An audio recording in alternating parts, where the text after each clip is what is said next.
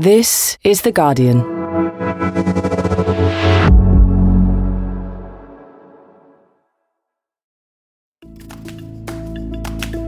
Today, the scandal of the 35,000 international students accused of cheating by the Home Office and the fight to clear their names.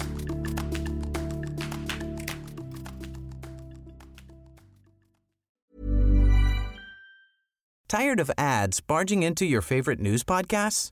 Good news. Ad-free listening is available on Amazon Music for all the music plus top podcasts included with your Prime membership. Stay up to date on everything newsworthy by downloading the Amazon Music app for free or go to amazon.com/news ad free. That's amazon.com/news ad free to catch up on the latest episodes without the ads.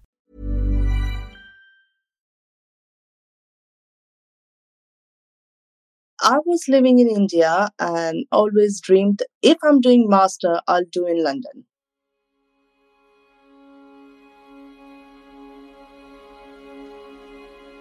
Growing up, Shana Sheikh had a clear vision of the life she wanted, and she was going to make it happen. I came from Ahmedabad back in 2011. I was only 22. I have done my bachelor's back home in chemistry, and I wanted to do my master in business. I arrived in London and I was so glad when I came here, and I was so proud. It was a very, very, very big opportunity. She was excited but also nervous about meeting new people and exploring the city. But at least the language wouldn't be an issue.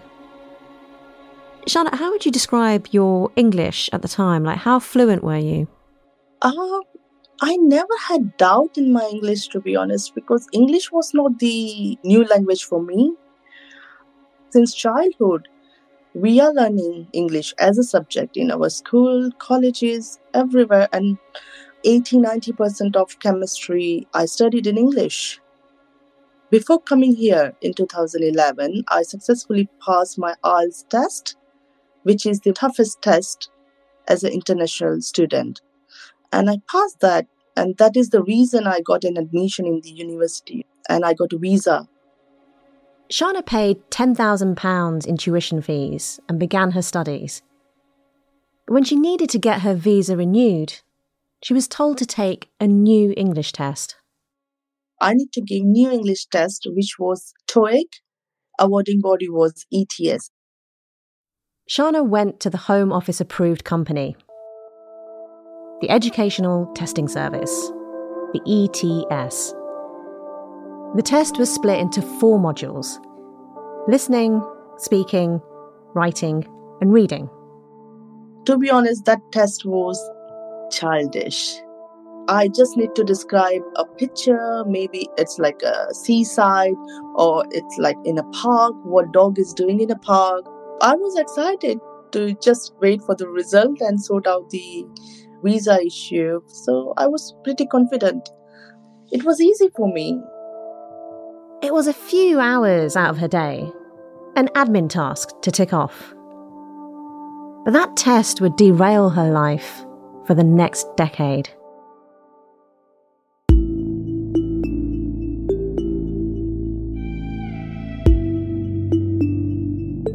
From The Guardian, I'm Nosheen Iqbal. Today in Focus, how a simple English test got thousands of students deported.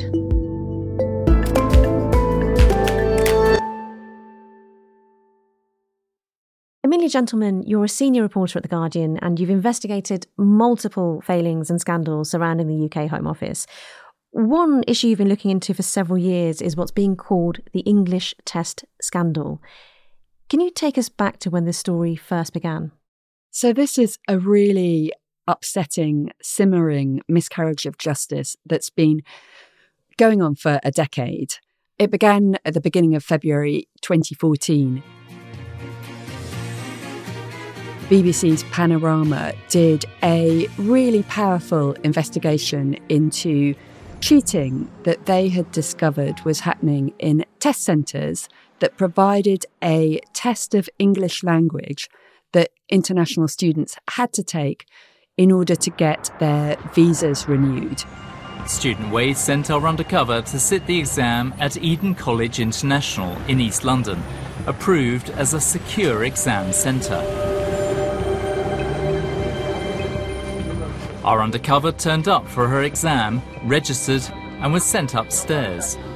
They'd done a lot of undercover filming, and they showed that in 2 centres, people were paying to pass the test, and that the test administrators were complicit in this.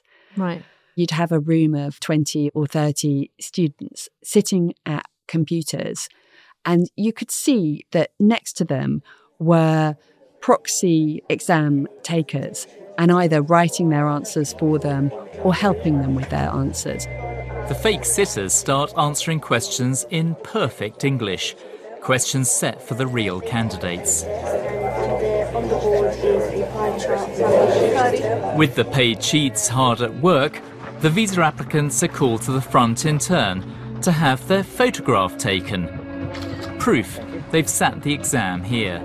Theresa May, who was then Home Secretary, was shown the video, and she's shown on the BBC documentary, saying that it was shocking. Well, I mean, that's incredible. I mean, I know that there's abuse in the system, but I mean, well done for actually uncovering the further abuse that is taking place. I mean, what you've shown here is people being able to effectively go into a situation where that is being faked for them, and that's a matter of grave concern.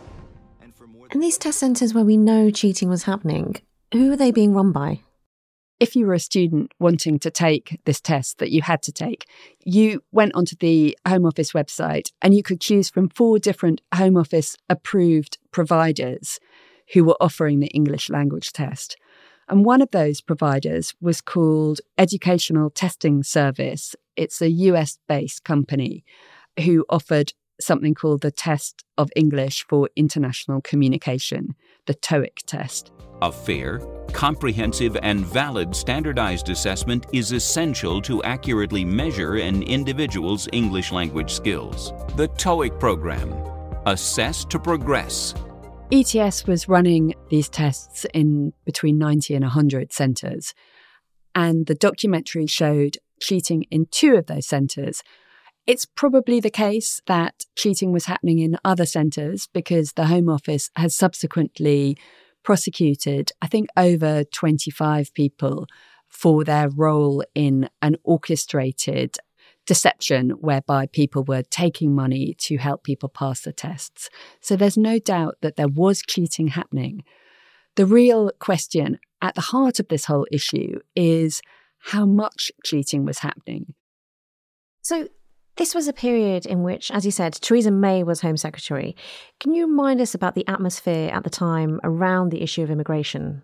Yeah. The Home Office at this time was really focused on cracking down on illegal immigration.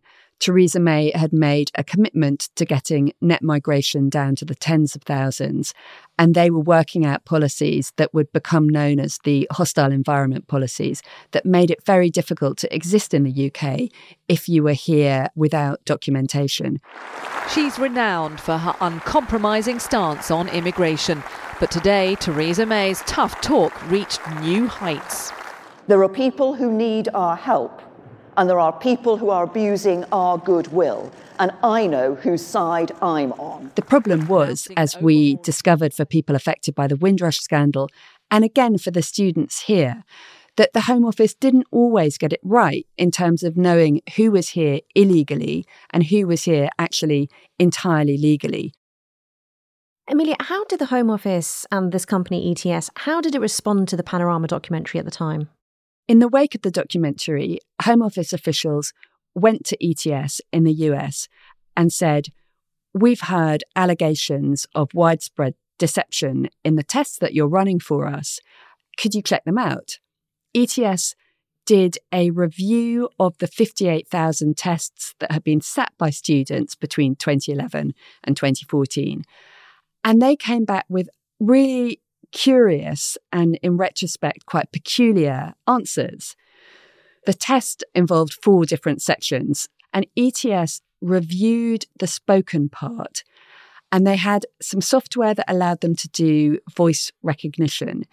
And what they did was look at whether the voices giving the answers were repeated with the assumption that if the same voice came up on multiple tests, that was indication that somebody was using a proxy test taker and that cheating was involved. Okay, so do we know if that software was reliable? Well, we don't know how reliable the software is or was, and subsequently in court cases, there have been a lot of questions about the reliability of that software. ETS came back to the Home Office and they said that they believed, having reviewed this evidence, that 58% of students sitting the test between 2011 and 2014 had definitely used deception, and another 39% of the tests were questionable. So when you add that together, they're saying that 97% of the people who took the test in that period were somehow probably involved in cheating. That is such a serious claim on part of ETS, that 97% of foreign students had cheated on their exams. It's just really, really hard to believe that that could be the case, because this was a test that was advertised on the Home Office website. People were signing up to it from all over the country. And the idea that all 97% of candidates could somehow have been colluding, could somehow have known, all of them, the right way to go about contacting a dishonest provider at the tests slightly stretches credibility. The really straightforward response would be to say to everybody who'd taken that ETS test to invite them to come back and simply sit the test again. And that would have been a really straightforward way of weeding out who had actually cheated and who actually spoke very good English and was able to pass the test. How did the Home Office respond to those findings? So the Home Office accepted those findings pretty rapidly, and they moved very fast to revoke the visas of 35,000 students. And when you hear about a visa being cancelled, it might sound like a bit of headache-inducing bureaucracy. But actually, the reality was for these students that that decision was absolutely catastrophic, because it meant that they were immediately thrown off their university or college courses. They often didn't get a qualification, so they'd wasted enormous amounts of money in fees. They began to get letters saying that if they didn't voluntarily leave the country, they'd be arrested, detained, and deported. So we know that at least 2,500 of them were deported. Another 7,000 plus chose to leave the country because they'd been warned that they faced arrest.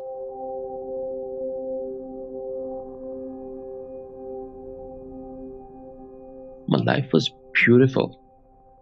I cannot thank God enough for the life I had in United Kingdom. I was 18 when I left Pakistan. I was 26 when I got back with the tag of a deceiver.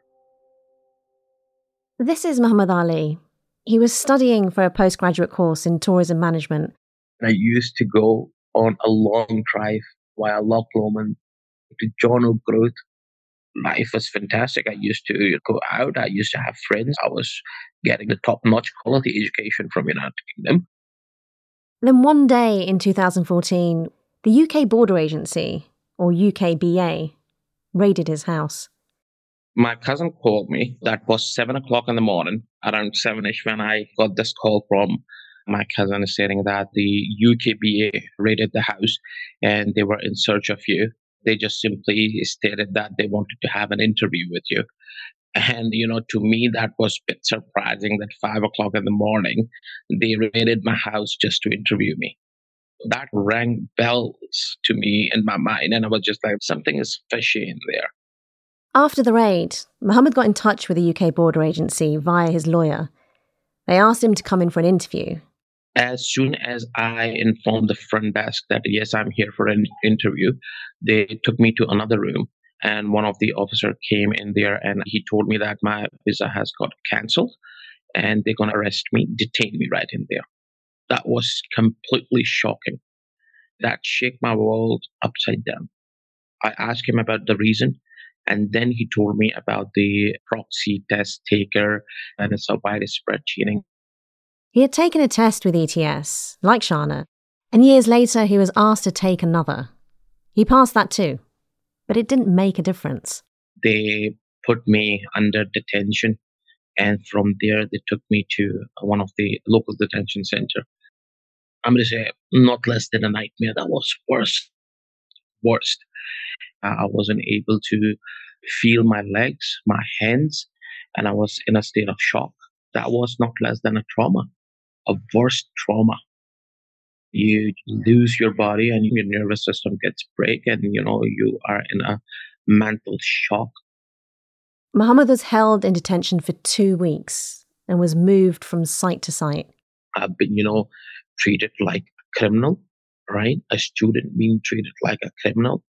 Mohammed was denied the option of making an in-country appeal. He went back to Pakistan and tried to appeal from there. When I came back here, I decided to fight this case, but none of the solicitors were taking these TOEIC cases.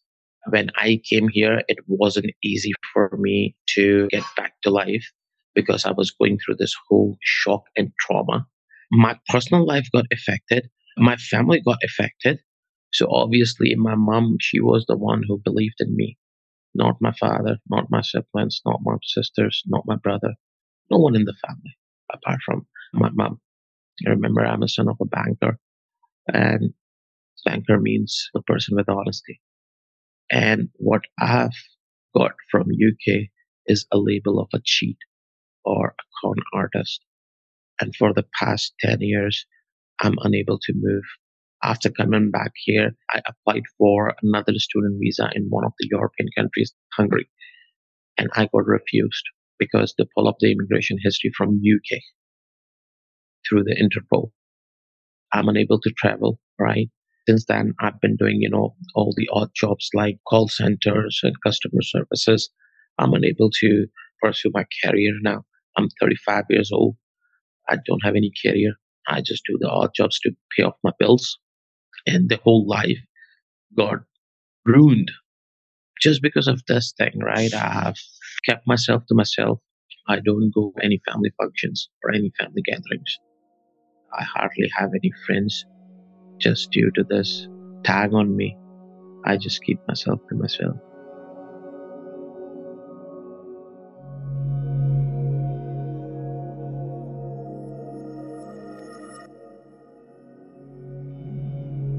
Amelia, once those 35,000 students had their visas revoked, what options did they then have?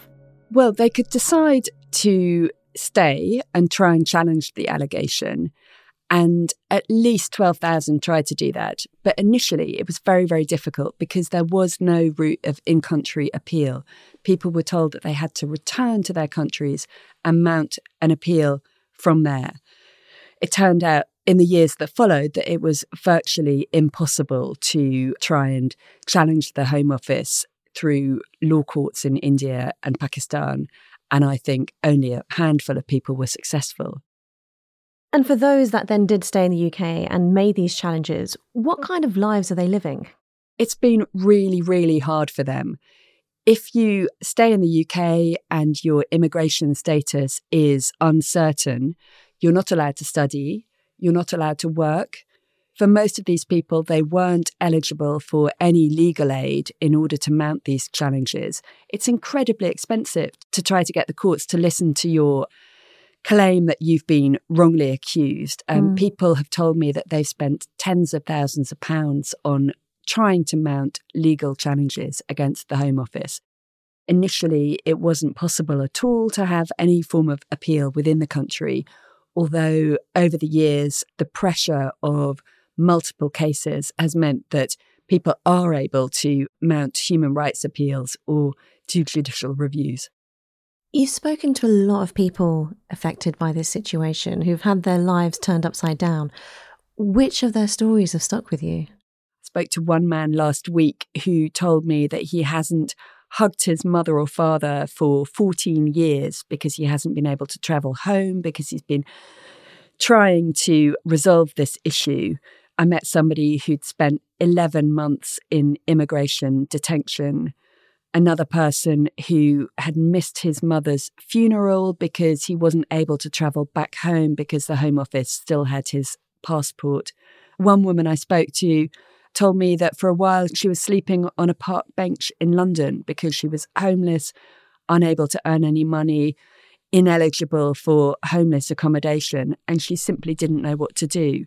A lot of people were made homeless by these allegations. There are stories of people trying to take their own lives. In fact, I met somebody who had been hospitalised after a suicide attempt.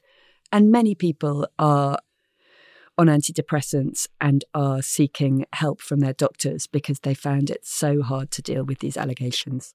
I think it's really hard to overstate how badly people's lives have been affected.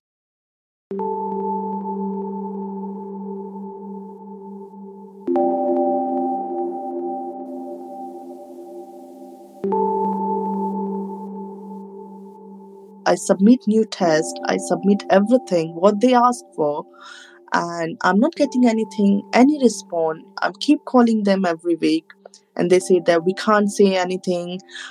It's under process. At last, I took help from my MP.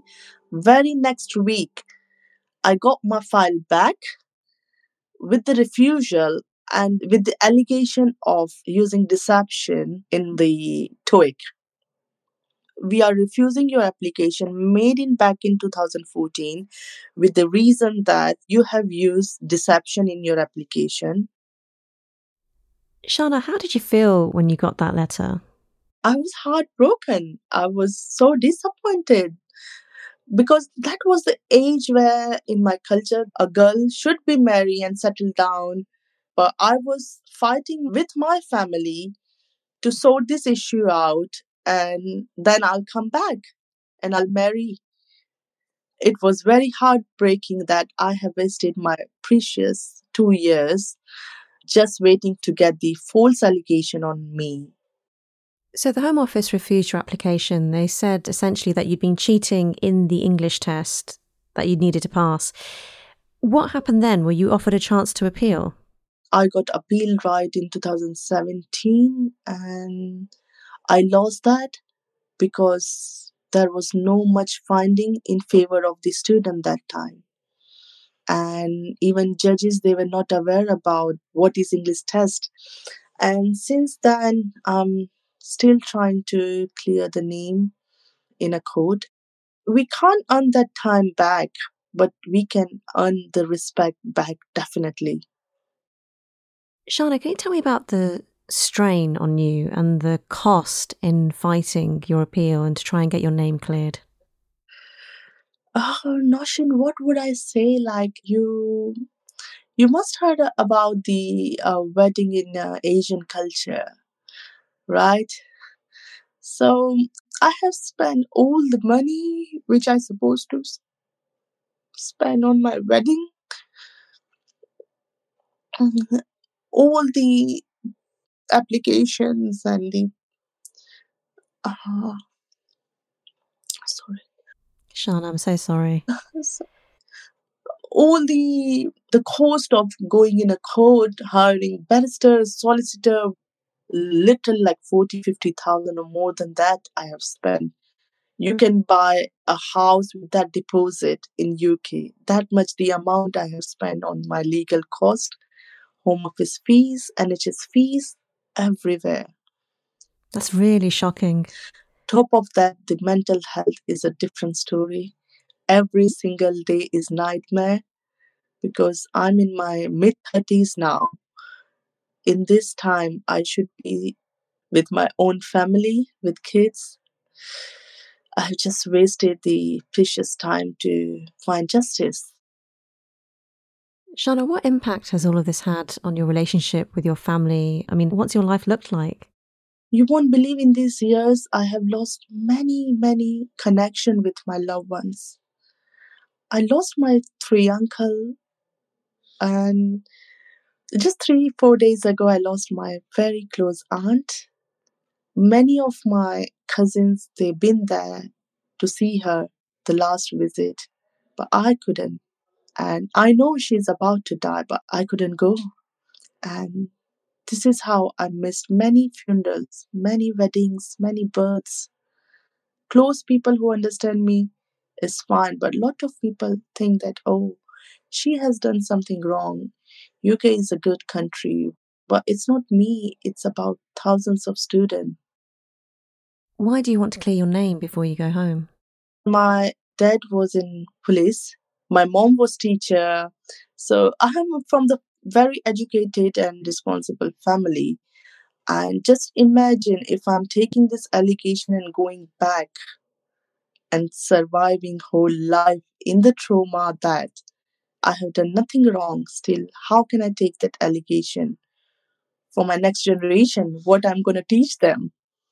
That this is the reason I've been to the most developed country who welcome everyone, and there should be a justice in that country, and I should fight until I clear my name. I'm the only child of my father, and my father died when I was 7, and my mom is always encouraging me that you can't come back until and unless you clear your name. Whole life he made a reputation in the society, and you can't spoil his reputation.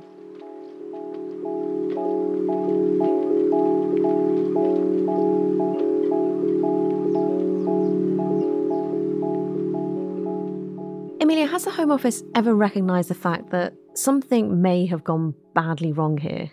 Publicly, they haven't. Stephen Timms, the Labour MP for East Ham, who's been campaigning on this for many years, told me that he has been told privately by 2 Home Office ministers that they know that something went wrong here. We also know that there was an attempt when Sajid Javid was Home Secretary to try to do something to offer students a route of getting their cases heard within the Home Office so that they didn't have to go down the expensive legal route. Mr. Speaker, when I met with the Honourable Gentleman, I took this issue very seriously. I have asked my officials to review it. In fact, we had a further meeting to make some final decisions just last week, and I will be in touch with the Honourable Gentleman shortly. But unfortunately, Sajid Javid was then reshuffled out of his role as Home Secretary. He became Chancellor of the Exchequer, Priti Patel became Home Secretary, and the whole issue got swept under the carpet. And so has there ever been any attempt, then or since, by the government to address this? Well, it's an issue that's been raised again and again in parliamentary debates. There have been questions about it. There have been several very critical reports by the National Audit Office, by the Public Accounts Committee, by an all-party parliamentary group on the issue. And again, they've highlighted the flaws in the Home Office's response to all of this. But the Home Office remains pretty consistently adamant that they were responding to well-evidenced allegations of cheating within the system and that their response was justified. And they still stand by that, given how wildly implausible that 97% figure looks. What they say now is that there is a legal process going on for a lot of people and that they don't want to comment on cases that are going through the courts. And it's true that there is a significant test case being heard at the moment, which has heard new evidence, which may, depending on what the judgment is, make a legal route easier for students if they continue to challenge these allegations in the courts. But the problem with the legal route is that it is really expensive, and for people who don't have the right to work or for people who have been deported to countries all over the world, it's a very, very complicated way to respond to an allegation that could be dealt with in more simpler ways. So with the number of students who have won their cases and managed to get their cheating allegations cleared, were they awarded any kind of money or were their legal fees expensed? How did it look for them? So we know of 3,700 people who've been to court and won. We don't know whether that victory means that the Home Office has recognised that they were wrongly accused of cheating. Sometimes it's a bit more complicated than that, although in some cases, it's been clear that they've been totally vindicated. So far, I know of one person who's been paid compensation, but many other people would like to take that up with the Home Office. There's a group action going on at the moment that the law firm Bindmans is trying to bring to the Home Office with more than 23 students who were wrongly accused, who were then vindicated. They're seeking for a way to get the Home Office to pay compensation to all of them. But it's still very much at the early stages. But this compensation could be really considerable because, first of all, there are the wasted college fees. And then there's the enormous amount that many people have spent on legal fees, trying to get solicitors to take on their cases. Then there's potentially compensation for wrongful arrest and wrongful detention.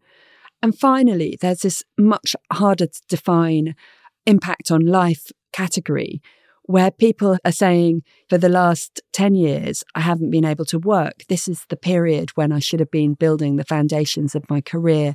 I should have been getting my degree. But whether or not there's a mechanism to persuade the Home Office to pay compensation is really something that remains to be seen. I've been denied justice. I haven't been given the in-country right of appeal. Why not my second test, which I passed, never got approved by the UKBA? You tell me, are you finding it difficult to understand my English? Who's going to bring my days back? Who's going to bring my time back? For how long I have to live with this tag of con artist or a cheat? For how long? When the justice going to prevail?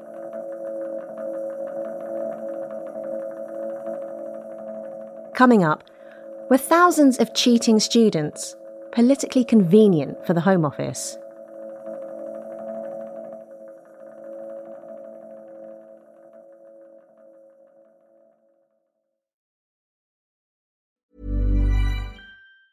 Tired of ads barging into your favorite news podcasts? Good news. Ad-free listening is available on Amazon Music for all the music plus top podcasts included with your Prime membership.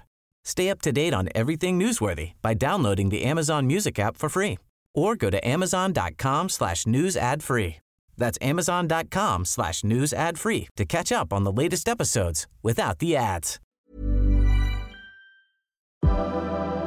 Today in Focus is supported by BetterHelp. Here's a question. If you had an extra hour in your day, what would you do with it? Watch TV? Read a book? Meet up with a friend? Maybe a little nap? A lot of us spend our lives wishing we had more time. But for what? Perhaps to best answer that, you need to work out what's truly important to you, then make that a priority. Therapy can help you work out what's most important to you. It isn't just for those who've unfortunately experienced trauma in their lives. Therapy can be helpful for learning positive coping skills and for setting boundaries. It can empower you to be the best version of yourself. If you're thinking of starting therapy, give BetterHelp a try. It's entirely online and designed to be convenient, flexible, and suited to your schedule. Just fill out a brief questionnaire to get matched with a licensed therapist and switch therapists anytime for no additional charge. Learn to make time for what makes you happy with BetterHelp. Visit betterhelp.com/todayinfocus today to get 10% off your first month. That's BetterHelp, HELP.com/todayinfocus.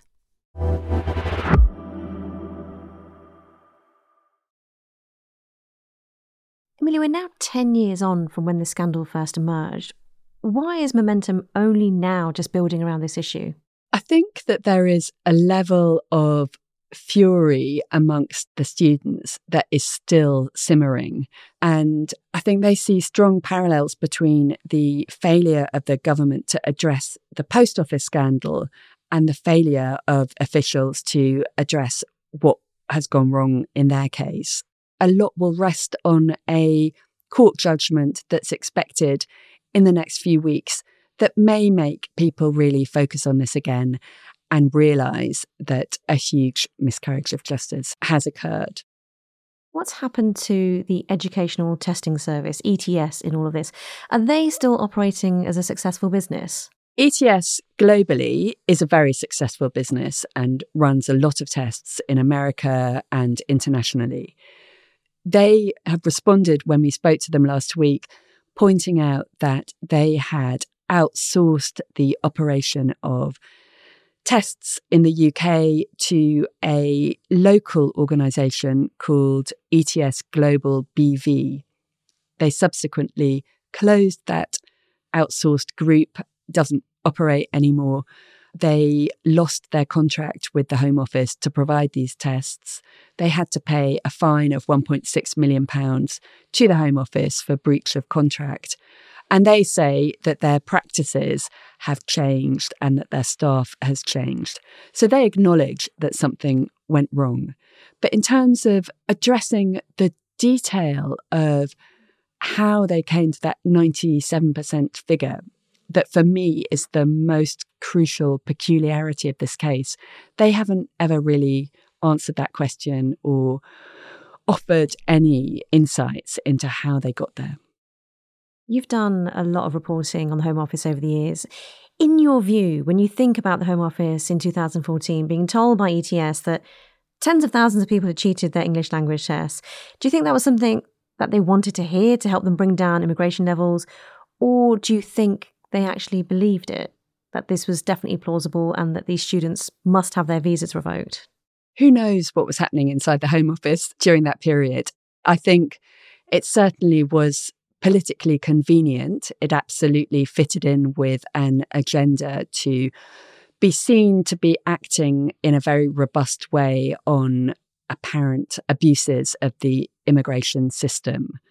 I think what I find really disturbing, I suppose, is that in the wake of all of the revelations that we reported in The Guardian about the Windrush scandal, there was a real commitment from the Home Office to reform. And Priti Patel said that she was determined to reshape the Home Office to make it a more compassionate and a fairer institution.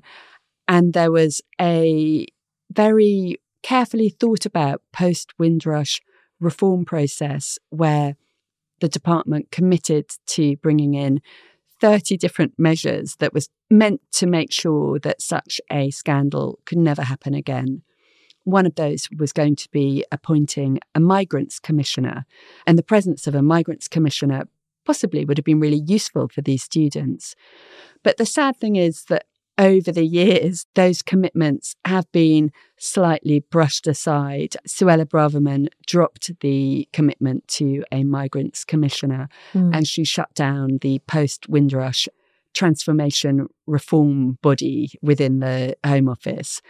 And so I think it is kind of indicative that lessons were going to be learnt after Windrush, and those lessons would definitely have helped these students. But as the years have gone by, those lessons really palpably haven't been learnt. And you did mention that it seemed politically convenient, particularly in that era of hostile environment policies that the Home Office had implemented to make this decision that they did. Was racism an influencing factor in how these students were treated? I think we don't know that. But we do know that in the aftermath of the Windrush scandal, which is pretty much contemporaneous with this, the independent investigator into what went wrong was very, very critical of the Home Office. And she said that she was concerned that the department displayed an institutional ignorance and thoughtlessness towards the issue of race, which was consistent with some elements of the definition of institutional racism. So we know that it's on the record that at that period, the Home Office was being criticised for thoughtlessness towards the issue of race. And Amelia, what about Theresa May herself? I mean, obviously she was in charge when the Home Office decided to revoke these visas. Has she reflected on this? I read her memoirs, which came out last year, with great interest to see what she would say about this. Her book is called The Abuse of Power. There's a chapter on Windrush, but she makes no mention of this issue whatsoever. None. It's not mentioned. And one immigration tribunal judge in 2017 described the Home Office's behaviour as so unfair and unreasonable as to amount to an abuse of power. So it did make me pause a moment when I saw that her title of her book is The Abuse of Power, but it just doesn't engage with this issue.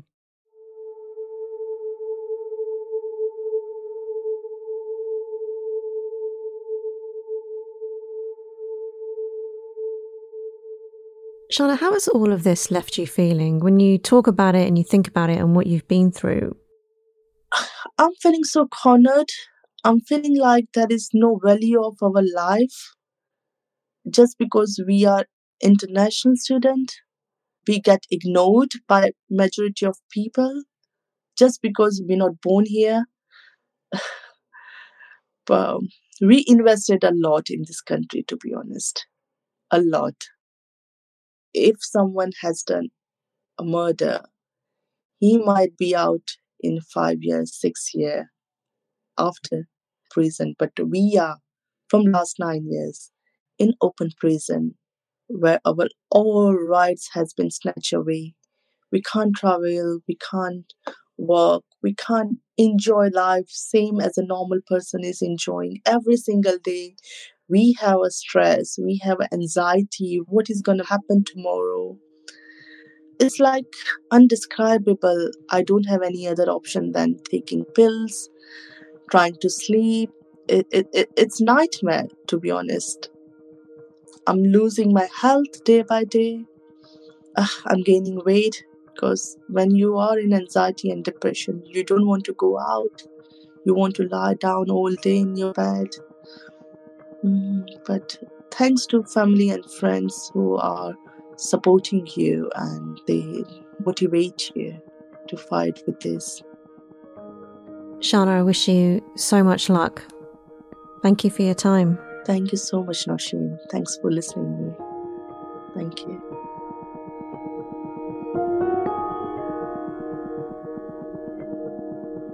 That was Shana Sheikh, Muhammad Ali and Amelia Gentleman.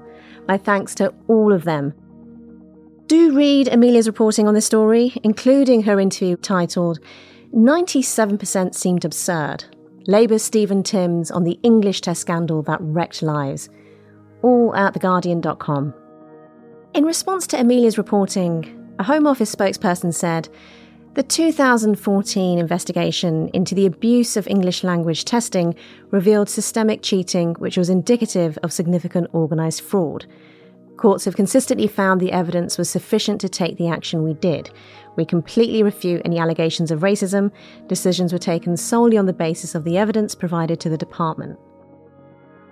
ETS said that at the time of the allegations, its UK operations were contracted to a subsidiary organisation, ETS Global BV. That office was subsequently closed. And that is it for today. I'm Nosheen Iqbal, and this episode was produced by Courtney Youssef and Ned Carter-Miles. Sound design was by Solomon King. The executive producer was Elizabeth Cassin. We'll see you again tomorrow. This is The Guardian.